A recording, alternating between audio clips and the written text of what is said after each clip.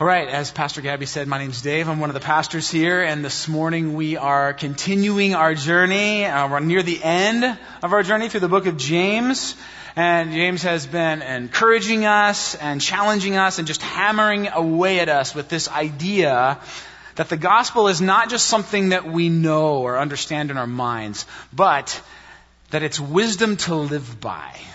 That Jesus offers us something that can and should radically change our lives on the ground every day. And last week, if you remember, we dove into the subject of conflict and how what's happening inside of us is often the primary driver of how we approach conflict. And one of the key elements James exposed was the danger of pride. He talked about how when pride gets its roots into our hearts, all sorts of things come out of our lives. And he follows up that section, the section we looked at last week, with some verses about how pride will shape the words we speak. How pride leads to judgment and slander. And we're not going to cover those verses today, but you can read verses 11 and 12 on your own.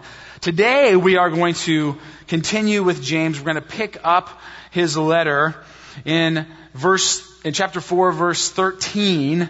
And today James is going to continue to talk with us about the damaging impact of pride. Except for this morning he's going to expand the scope. And he's going to say that pride can result in a wrong approach to how we view who is in control of our entire lives. James is going to talk to us about the problem of this approach. He's going to talk to us about the results of this approach. And then finally, he's going to offer us a wonderful alternative through the gospel. So that's kind of our roadmap today. And I do want to say this from the outset. This passage is so applicable to us, how we live and who we are in 21st century America. So I implore you to focus, pay attention, and take these words to heart. James chapter 4, starting in verse 13, he says, "Now listen." He starts today with just two words. Now listen. It's an exhortation. It's actually not a friendly one. A better translation might be, "Woe unto you," or, "You'd better listen up," or "Look here, church. You who say today or tomorrow we will go to this or that city, spend a year there, carry on business and make money. Why, you do not even know what will happen tomorrow. What is your life? You are a mist that appears for a little while and then vanishes. Instead, you ought to say, if it is the Lord's will, we will live and do this or that. As it is, you boast in your arrogant schemes. All such boasting is evil. And we can tell that as we get into this passage, James has some passion. He has some fervor. There's something that's really gnawing at him. So what is the problem? What is James so strongly condemning? Well, on the surface, it might seem like he's kind of going after what we might call strategic planning. Because this is a business plan. What he lays out here is a business plan. There's a proposed location. He says there's a chosen town. There's a time frame of a year. There's a revenue target, which is to become profitable, ambitious target, profitable in a year. And so we ask, is James against business? Is he against strategic planning? Is he opposed to the free market economy or to people seeking to make money? Is that what he's railing against today? No. Because all throughout the Bible, it's really clear that planning is a good thing. God implores us throughout the scriptures to plan. He says logic and reason and strategic thinking and money are all gifts that God has given to us. So then, what is James saying? I think the key to this first section is found in verse 16. I'll read it for you again. He says, "As it is, you boast in your arrogant schemes. All such boasting is evil." Underline that word boast. Do you remember it? We talked about it this past summer in our series in the Psalms. In the Old Testament, there's a word that actually means to put your boast in the Lord. Does anyone remember what that word is? It's the word. Thanks for paying attention to my sermons. I'm feeling really affirmed right now, church. No. It's the word hallelujah, halal Yahweh, to boast in the Lord, to put our confidence and find our peace and our security and hope in the Lord. When we say hallelujah, we're saying, God, I find all that I need for my life in you. Hallelujah. That's what that word is all about. It's about boasting. Tim Keller talks about how in the ancient world, a boast was actually a ritual of warfare. And we see this if you watch movies where battle scenes are reenacted. There's an army and they're preparing for battle and they're just about to charge. And then all of a sudden what will happen? A king or a leader or a general will emerge from the pack and he'll be out in front. He's generally on a horse and he'll start to boast and he'll say something like, "Men, you're here, and today we will feast inside the walls of that city." And then everyone's like, "Yeah!" He's like, "That city's gonna be ours." He'll say something like, "They may outnumber us, they may have superior weaponry, but they cannot match our desire for victory. Charge!" And then everyone goes, right? The army cheers and they charge. And Keller says, how do you get a bunch of men to charge into certain death? How do you get people excited about that? How do you get people to have confidence to face their foe? And the answer is a boast. You stand in front of them and you boast. You see, your boast is what gives you confidence to face life, to move forward against your challenges. Your boast is what gives you confidence to advance against the adversity of this world. I'll put it into high school and middle school terms for you. Some of you will remember this. Some of you, it's a ways back. But if you go onto a high school campus and you walk into one of the hallways, the feelings will come back. The intimidation that happens in a school hallway, all the social dynamics at play, they will come, your emotions will come flooding back to you. And to kind of understand boasting in terms of like being a school-aged kid, I would say it looks something like this. The main thing that gives me confidence to walk into and down the halls of my school every day is blank. My boast. The main thing that gives me confidence to walk into and down the halls of my school every day is my popularity, my wit, my smarts, acceptance by friends, the fact that I'm a good athlete. You see, whatever you fill in that blank with, that's your boast. There's this really great verse in the book of Jeremiah, chapter 9, and it says this: "Let not the wise boast of their wisdom, or the strong boast of their strength, or the rich boast of their riches, but let the one who boasts boast about this, that they have the understanding to know me, that I am the Lord who exercises kindness, justice, and righteousness on earth." You see, Jeremiah is saying this. He's saying all of us, every single one of us, has this tendency to boast about something besides the Lord. For some of you, it's your intellect or abilities. For others, it's your looks. For some, it's popularity or winsomeness. Or maybe it's your wealth or status or position. We boast in our jobs, our families, our marriages, our boyfriends, our girlfriends, our health, our activities. And Jeremiah says all sorts of things can become your boast.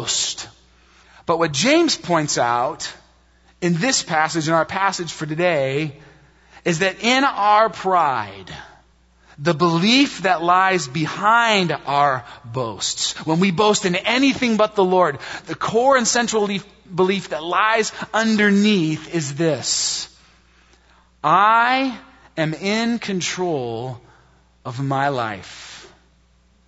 There's just this core belief and thought process that runs so deep, and it runs underneath every single boast that is not in the Lord. I am in control of my life. He's saying, in your arrogance, you look at your life and think, if I plan and work and strategize and do my due diligence, then how things go, how things turn out, is ultimately on me.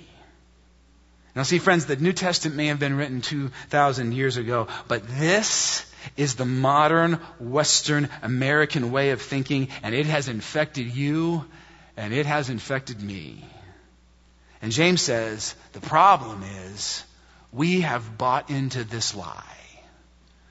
This lie has embedded itself into our hearts so deeply that most of the time we aren't even aware that it's there. I am in control of my life. And the certain problem, the central problem, perhaps the most shocking problem of this lie, James tells us real plainly in verse 14, is this: why you do not even know what will happen tomorrow. He says, you think you're in control of your life? You don't even know what's going to happen tomorrow. He says, you can't predict the future. He says, even with all your plans and preparedness and strategizing and effort, there are so many factors at play in this world that it is impossible for you to know with any degree of certainty exactly what's going to happen. Impossible. You can't do it. You think you're in control of your life? You don't know what's going to happen in an hour, let alone tomorrow or next week or next month or next year or 5 years down the road. You do not even know what will happen tomorrow. You see, even social scientists in our day will tell you that certainly your own abilities and planning and strategy and work ethic will impact your success. Certainly that's one of many factors. But there are so many other factors at play. So many other factors that determine, will you be successful at this or that? Will your life have significance or impact that it is impossible for you to calculate them? Things like your upbringing, your culture, where you live, when you live, the people you meet and know, opportunities that arise, what is happening in the marketplace around you. You see, what our culture, what America wants to tell you is this: you can be whatever you want. Your destiny is up to you. You have full control of your life. And friends, the Bible says that's just foolish. And even social science says that's just simply factually crazy to think about. We look at somebody like Steve Jobs. Just take, for example, Steve. And here's what our world would tend to think about him. Steve was just so smart, so creative, so dynamic and driven that it wouldn't have mattered when and where he was born. He would have done something amazing no matter what. Steve was in control of his life. He was in control of his destiny. Nothing could have thwarted him. That's what we're trying to train to think and believe. But is that true? Think critically about that for just a moment. What if Steve had been born in a poor African country 200 years ago, in a rural area where the primary value was physical labor? Or what if he was born during the Great Depression or during one of the world wars and he'd been drafted into the military? You see, the point made by James and social science is this: there are so many factors at work determining our futures that to think that we are in control of what happens is foolish. And friends, furthermore, if you are prideful enough to think that ultimately I am in control of my life, it will only produce two things in you. If you think you're in control of what happens in the future, that will either lead to first arrogance. We see this sometimes in athletes who make promises about victory. You'll notice this, We may have lost game 4, but I'm here to tell you, I guarantee victory in game 5. I promise we're winning tomorrow night. And that statement instantly goes up onto the lockers of all the opposing team, right? This is a person who's arrogant, who's so overconfident, who believes they have the power to determine what the future will hold. They've forgotten about all the other factors. You'll see this in boxers a lot, Mike Tyson's the greatest fighter in the world. Mike Tyson's going to knock him out. Mike Tyson's going to win in the 3rd round. And by the way, just as a side note, most of the athletes who do this tend to talk about themselves in the 3rd person. And just for free, just as sort of like a bit of pastoral advice, not from the Bible, just for me, for the young people of our world, please do not ever talk about yourself in the 3rd person. There's only one person in the history of the world that was big enough and great enough and amazing enough to talk about himself in the 3rd person, and his name was Jesus. Okay, amen. We've settled that. So pride, it leads to arrogance, the sense that I can control the future, or when the future goes my way, that I did it on my own. But it also leads to insecurity. You see, think about this for a minute. We're sold this idea that we are in charge of our own destinies, that it's all up to us, that we can do anything we set our minds to. And that feels so empowering initially. But when you stop and think about it, when that reality begins to settle in on you, it feels this way. If the future is all up to me, if the future of my business, my family, my education, my marriage, my health, my investments hinges on my plans and strategy and effort and performance, then the question that easily arises is, what if? What if I fail? What if I blow it? What if I didn't get it right or do enough work or commit myself fully enough? Friends, I believe this is what's behind so much of the worry, so much of the anxiety that is filling our culture. At the end of the equation, we have been taught to believe it's all on me. You see, at the core of both arrogance and security is this belief: I am in control of my life. And James says in this passage, do not let pride take you to either place. In fact, he says, let's just get some perspective. Your life is a mist that appears for a little while and then vanishes. The image here, I think, is clear. It's Oregon on a cool, becoming cold fall/winter morning when you walk out to your car and you breathe and you can see your breath. You can see your breath in front of you, but you can only see it for this long. And then it's gone. James says, that's your life in this world. Now, is he saying you don't matter? No, that you're not significant? No, the Bible says you do matter. You're extremely significant. You are created in the image of God. But what James is saying is this: but you're not God. But you're not God.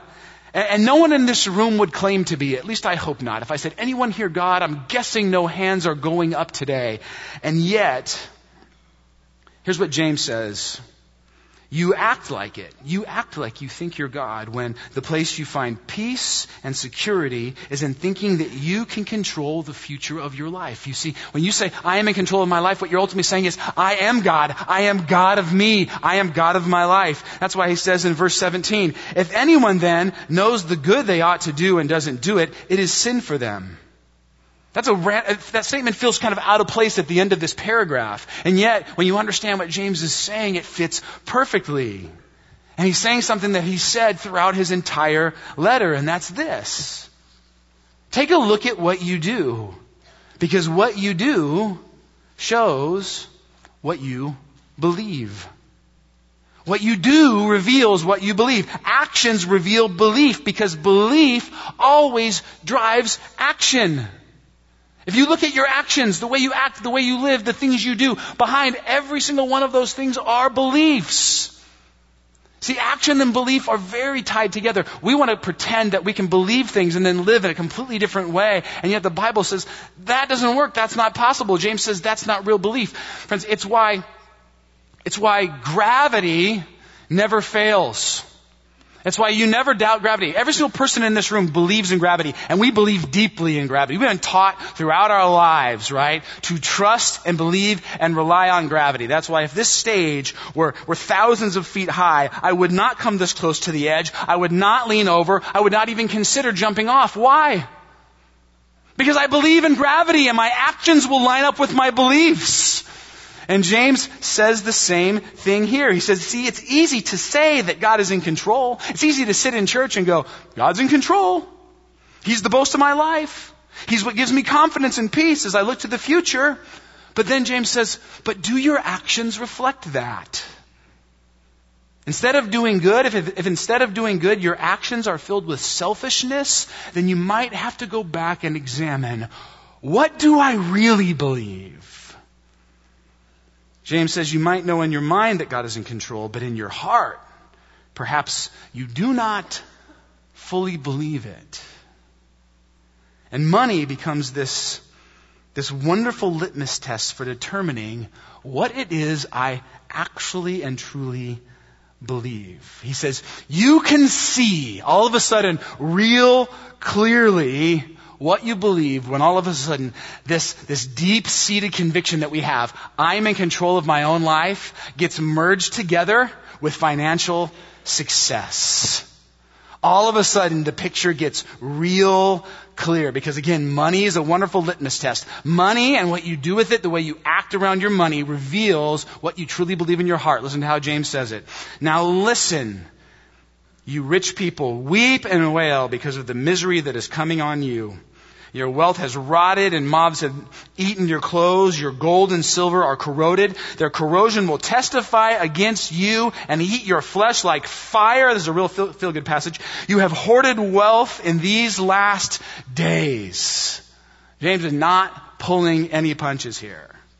He says, you take the I am in control, it's up to me and my plans and efforts and abilities, approach to life, and you combine that with financial success, and it will be this very tangible, visible testimony against you. It will reveal real quick what it is you really believe deep in your heart.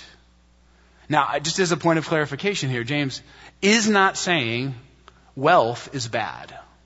Is wealth good or bad? Wealth is neutral. Wealth is neutral. Wealth is nothing. Wealth is just wealth. Wealth can be used for good. Wealth can be used for evil. But wealth is neither good nor bad. But you combine pride with wealth. You combine wealth with the attitude that you were the primary factor in earning that wealth, and that money will do some major corrosion in your heart and soul. Verse 4, look, the wages you failed to pay the workers who mowed your fields are crying out against you. They are testifying to what you truly believe. It's getting real clear now. The cries of the harvesters have reached the ears of the Lord Almighty. You have lived on earth in luxury and self-indulgence. You have fattened yourselves in the day of slaughter. You have condemned and murdered the innocent one who was not opposing you. James says, the result of money meets I'm in control of my life is this. You're stingy with the money you have. You're greedy with your wealth. You are closed-fisted with your resources, and then you use them only on yourself. Your resources, your money, on your home, your family, your cars, your toys, your clothes, your activities, your vacations. James says, if you want to know what you believe about who is in control of your life, follow the money trail. He doesn't say, how do you feel in church? What are you thinking about right now? He says, no, the money will tell the story. Show me the money, baby. That's what James says. Follow the trail, and then you'll discover what it is you really believe in your mind and heart and soul. And it just makes sense, actually, when you think about it. This is just logical. If you, deep down in your soul, believe that you are in control, that you made it happen, that your financial success is really the result of your efforts, then of course you feel entitled to the spoils. Then self-indulgence and whatever luxury you can afford is simply something you deserve because you earned it. It's yours. It was your effort. You made it happen. Of course. Friends, let me ask you today, and I'm asking myself as well, what story is your money telling? What does your bank account and your checkbook and your wallet say about what you ultimately believe about who's in control of your life? Are your resources telling you about who you believe is in control? Are they saying God's in control? Or are they saying I'm in control? Because in this passage, James offers us the wonderfully simple but powerful alternative. He says there is a different way to live. There is a different core belief that can and should drive your life. He says, get rid of I am in control of my life and trade it in for the right story, for the better story, for the gospel story. He's told us the path. Did you see it? Did you notice it already? We zipped right by it. We're going to go back. Chapter 4, verse 15.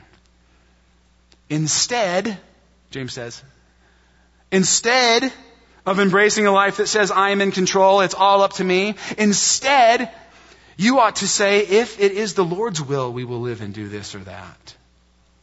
Instead, you can live your life from a place of saying, God is ultimately in control. And yes, I do my part. And yes, I use my gifts and talents and abilities. Yes, I plan and prepare and strategize and take opportunities. Friends, the Bible is so beautiful because it holds in perfect partnership and tension the fact that our actions and choices and decisions and lives matter. They have consequences. And it holds those truths in tension with the fact that God is in control. You see, the Bible does not say, James is not saying, you are in control, it's up to you. But he's also not saying, God is in control, so it doesn't matter what you do. The Bible says the decisions and choices you make matter, and God is in control. And what James is telling us today is that the "and God is in control" is a pretty important part. And it actually can make all the difference. Because friends, if we embrace it, if we believe it, if we feel it and live our lives from it, a few things will change and become true of us. That belief, deeply held in our minds and hearts and souls, will radically transform the way we live our lives on the ground every single day.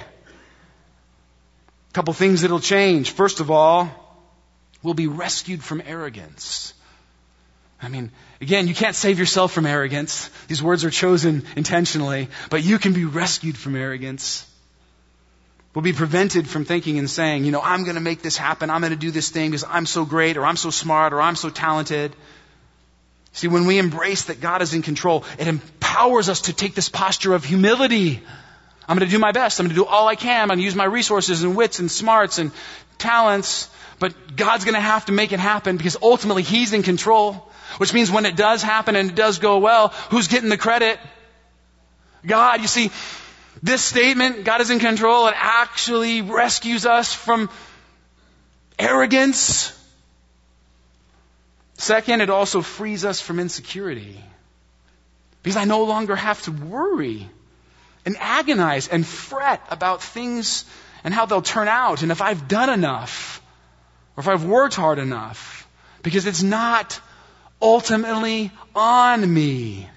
I can release it. I can surrender it. I can turn it over. Amy and I were just talking about this yesterday. We were on a walk, talking about our kids. One of the things about being a parent is that you so badly want to steer and direct and help your kids make good choices and grab a hold of wonderful opportunities. And you fight this battle of controlling and driving, manipulating them, right? But at some point, you have to recognize, I'm not in control. They're at school all day without me. There's nothing I can do. Actually, I can do everything I can do, and then there's a point at which there's nothing I can do. There's a point at which you have to say either they're in control or God, you're in control.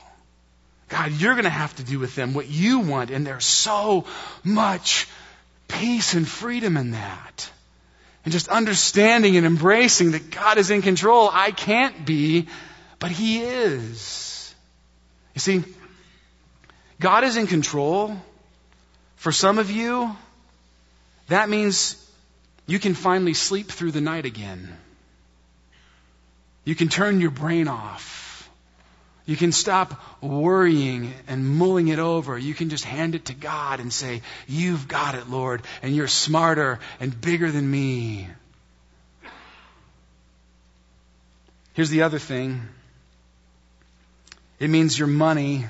God is in control. It means your money, your resources. It means you didn't earn them. It means ultimately they're a gift. It means you contributed a little, But most of the work, most of the heavy lifting came from a force and a power outside of you. It means you played a part, you worked hard, you took advantage of some opportunities, you made some smart decisions, but in the end there were so many factors out of your control that put you in this place that you have no choice but to believe that all you have is not a credit to you. It's a credit to God. And the question is, how does that posture your heart? I liken it to the difference between having money that you earn from your paycheck and going out to dinner with friends and what it feels like to pay for their meal versus when you're given a gift card from someone else and then you go out with friends. How much easier, maybe you're not like me, but this is how it is for me. How much easier is it to pay for your friend's meal when you have a gift card? When the money that you're using didn't actually come from you. It's like all of a sudden you're the most generous person. Drinks on me, get the appetizer, like I got a gift card. Yeah. Gift cards are the greatest things ever. If you're looking for a gift for me for Christmas, I love gift cards. Sorry, shameless plug. That's a total joke. Any rate, the point is this. God is in control, actually postures you to treat all of your resources like they're gift cards. Not like I earned it, I deserve it, it's mine. I gotta hold on to it. You see, this will posture your heart to be generous instead of greedy, open-handed instead of closed-fisted, charitable, benevolent, fair, good, sacrificial even. One final thought. Why can you trust God to be in control? Why? I say God is in control, embrace this truth, and some of you, that makes you real nervous. For some of you, the only person you trust to be in charge of you is you. And even just the thought of God being in control raises major questions. Can I tell you this morning, friends, here is why God being in control is the ultimate source of peace and life and freedom in this world. Because God is all loving and He is all powerful. You see, if He was a tyrant, if He was vindictive, it would be a bummer that He's in control. There would be reason to worry. Or if He was weak, if He was powerless, there would be reason to fear. What if someone or something comes along that's bigger than Him, that's stronger than Him, and He's in control? He holds my peace and security and future. But here's the reality, friends. There is none more loving and there is none more powerful.